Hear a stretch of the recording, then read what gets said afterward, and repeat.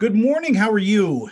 I'm good. How are you doing? I'm absolutely great. I'm so excited to talk to you about one of my favorite things is the music of the 60s and 70s. What a tremendous documentary series this is.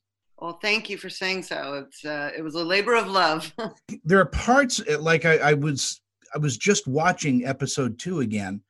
There are parts that actually make me cry because the music is so um, it integrated into my soul. It's where I grew up.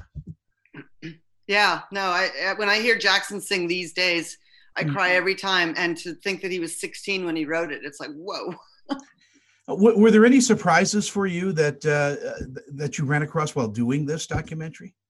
I think the best surprise was that we learned how these artists linked together, and because I was concerned it would feel like an anthology, like going from one artist to the next to the next, but they actually really connected and meaningfully connected with one another, and so we were able then to find a way to flow from one artist to the next.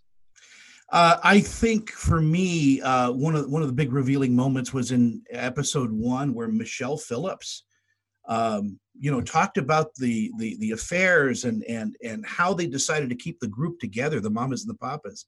I knew some of that, but I hearing it from her was a revelation. Yeah, no, it's a very dramatic story, and she's very honest about the way she tells it, and you can feel that tension that it's palpable when she tells those stories, and you're seeing them singing together, and it's pretty amazing.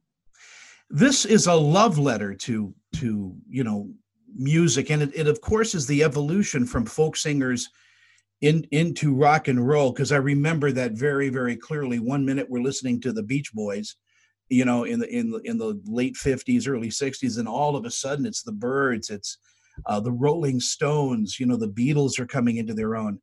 What an amazing evolution for music, because it speaks to that generation of protesters. Yeah, absolutely. Yeah, everybody getting plugged in. Yeah, and revisiting the Troubadour is also. I used to hang there. I grew up in L.A. You don't know that, but I did, and remember going there as 16 or 17-year-old guy and listening to some great bands. Yeah, it was an amazing epicenter for this movement to come, for these artists to find one another and hanging out, and just learning from one another by being there. Tell me a little bit about the Peter Tork connection here, because he did a lot for the music movement in the '60s.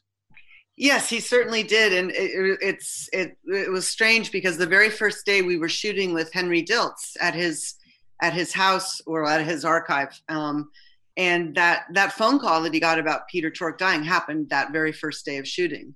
And when that happened, we realized that that was a moment that we were going to be able to make as part of the film, because so many people don't realize how intricately the Monkees were involved in that whole scene, because you think of them as a made for TV made band versus an organic band. Mm-hmm. But they were very much a part of the Laurel Canyon scene, and Peter's place was part of the glue of the scene. Now, as we kind of wrap up a little bit, with documentary series and documentaries, there's so much left on the cutting room floor. Is there something that is left out of this that you really wish was in the documentary? No, gosh, that's a tough question. I mean, there's other. I mean, obviously, I would have loved to have gotten more into Zappa. That would have been fun. But that's. I think for this series, for what we were trying to do, I think we got the balance right for this one. Alison, thank you so much for not only talking with me, but for presenting us with these two wonderful episodes. This is just so, like I said, heartfelt. And if you're a fan of the music of the '60s and '70s, you're going to love this series. So thank you so much. Thank you, Tony. Really appreciate it. Be safe.